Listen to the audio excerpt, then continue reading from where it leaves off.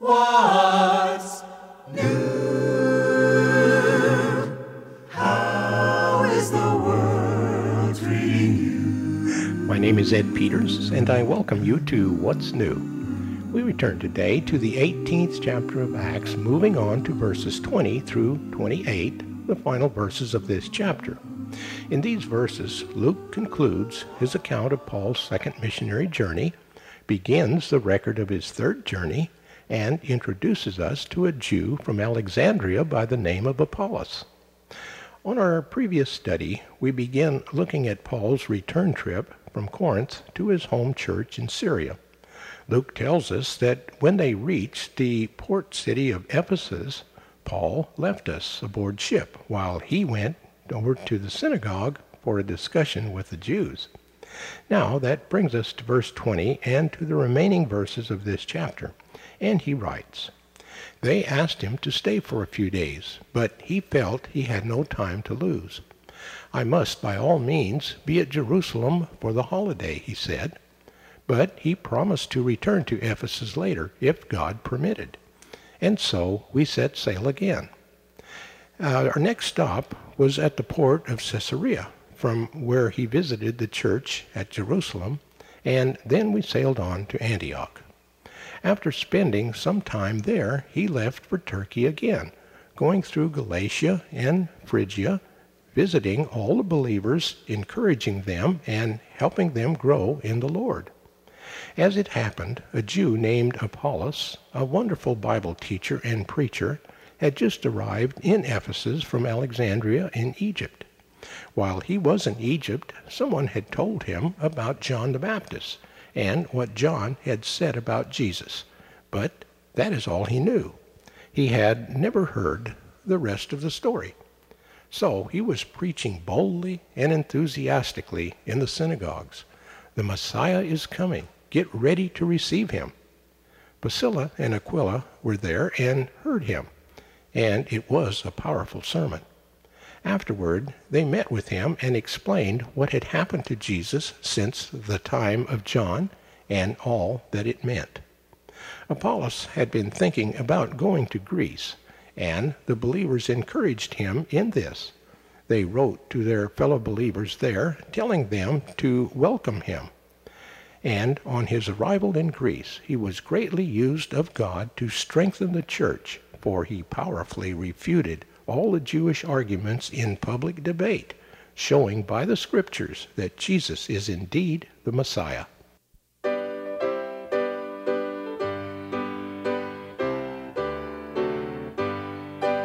We praise thee, O God, for the Son of thy love, for Jesus who died and is now gone above.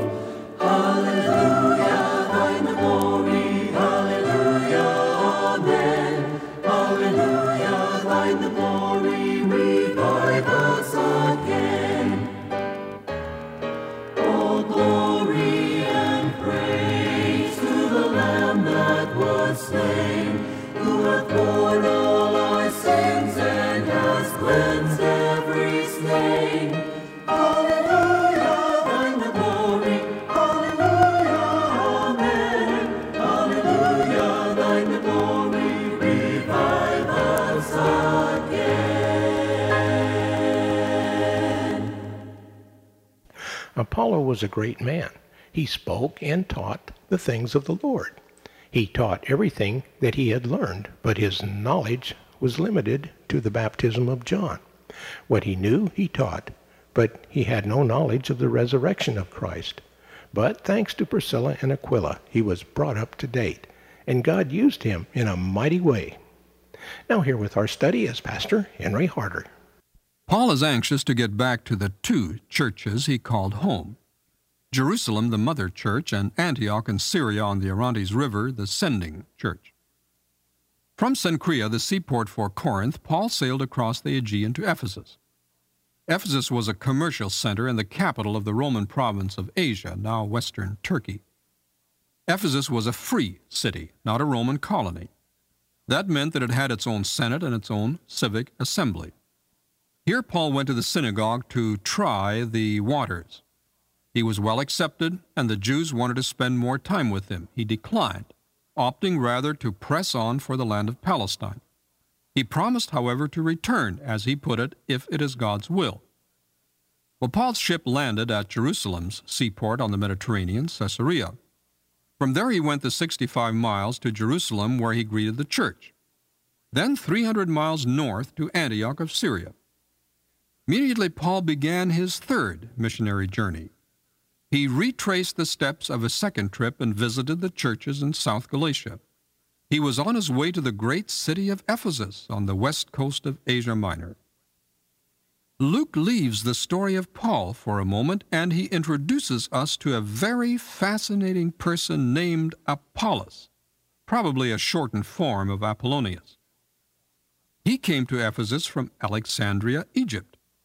Alexandria was founded by Alexander the Great in 332 BC, and it quickly became a cosmopolitan center where many Greeks and Jews as well as native Egyptians resided. It became the meeting place between East and West, where the cultured, educated, and ambitious met. In this city, Hellenism was born. Here Apollos was raised. Keep that in mind. Now, I want to emphasize 4 things about this man. Number 1, he had great knowledge.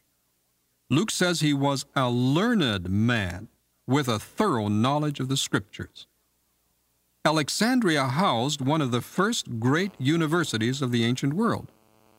It was built by Ptolemy Philadelphus in 280 BC, and it was called a museum. In ancient times, a museum was not a collection of ancient objects or objects of art. It was a place of culture and learning. The Latin word museum means the temple of the muses. The muse was the name of one of the 9 gods of music, poetry, arts, and sciences. So a museum was a house of learning, a temple of muses. The king, Ptolemy, gathered a group of research scholars from all parts of the Mediterranean world, gave them generous salaries, and set them to foster learning, scholarly writing, and academic discussion. The beautiful buildings were furnished with seminar rooms, a lecture hall, and dining room.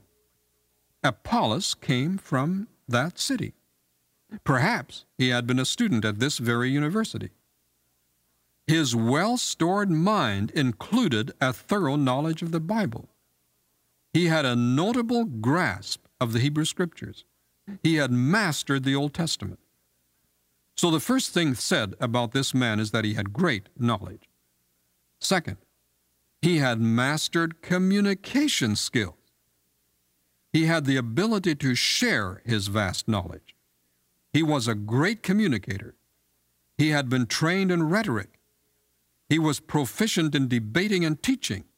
He was a captivating speaker. All of this was coupled with the fact that he had accurately taught and he had taught truthfully. Fortunately for the Christian world, he knew the truth, and he could communicate it well. Furthermore, he had the courage to present his convictions boldly. He feared no man. Luke writes he vigorously refuted the Jews in public debate. This facility for speech and persuasion also had with it a sense of sophistication, which is implied in these statements. Here's the third point about this remarkable man. Coupled with the 2 I've just mentioned, he had spiritual fervor, which means he was bubbling over with enthusiasm, but more than that, he was possessed by the Holy Spirit of God who worked through him. Otherwise, all his learning and communication skills would have meant nothing. A fourth point, Apollos was devoted to the defense of the gospel. Now a problem. Luke writes that what this man proclaimed from the Bible, he proclaimed accurately. He was a careful student and a careful communicator, but it wasn't what he said, but what he left unsaid that was noticed. Priscilla and Aquila picked this up. In this case, he left things unsaid because his knowledge in one area was limited. Some people leave things unsaid because they wish to promulgate error. Not so this man. I have to admire Aquila and Priscilla for their alertness. They weren't swayed by knowledge, emotion, and rhetoric. They didn't just listen to what the man said, they listened to what he didn't say. This is a terribly important point. There are times when we must read between the lines. Priscilla and Aquila, who have been instructed by Paul, quietly, without public awareness, took Apollos aside, perhaps to their home, and instructed him further. There was no criticism. This was a delicate task of instructing the preacher. They soon discovered that Apollos knew only the baptism of John. He didn't know about the baptism of the Holy Spirit by which a believer becomes a member of the body of Christ. Nor did he know about water baptism, by which the believer testifies to the gospel, the death, burial, and resurrection of Jesus Christ. Apparently, Apollos was willing to be instructed, and when he later made his way to the province of Achaia, perhaps to Athens and later to Corinth, he vigorously refuted the Jews in public debate, proving from the Scriptures that Jesus was the Messiah, a remarkably brilliant man whom God was able to use at a crucial time in the history of the early church. The beautiful thing is that he dedicated his talent, his knowledge, and his drive to the cause of Jesus Christ.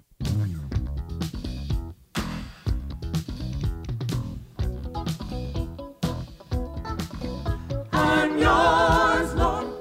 Everything I've got, everything I am, everything I'm not. I'm yours, Lord.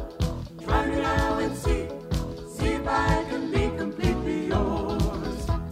My life and my love, I leave in your hands. I gladly perform as your will demands. I know it's not much, this gift to repay, but it's all I can give and all I can say. I'm yours, Lord.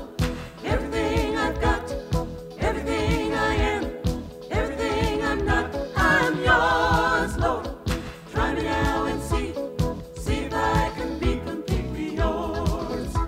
You put in us all a desire to belong, to join with your strength and thus become strong. With that thought in mind, I reach for the prize. I lift up my voice to re-emphasize. I'm yours, Lord. Everything I've got, everything I am, everything I'm not. I'm yours, Lord. Try me now and see if I can be completely yours. You hear this song, but don't understand. The answer is here, just reach out your hand. When you feel the force of Jesus the King, just lift up your heart and join in and sing. I'm yours, Lord. Everything I've got, everything I am, everything I'm not. I'm yours, Lord. Try me now and see if I can be completely yours. I'm yours, Lord.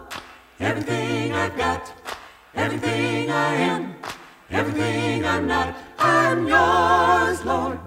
Try me now and see if I can be completely yours. I'm yours, Lord. Everything I've got, everything I am, everything I'm not. I'm yours, Lord. Try me now and see if I can be completely yours. I'm yours, Lord. Everything I've got, everything I am, everything I'm not. I'm yours, Lord. Try me now and see if I can be completely yours. What's New is a radio production of Creative Encounters. Our mailing address is Post Office Box 848, Shafter, California 93263, USA.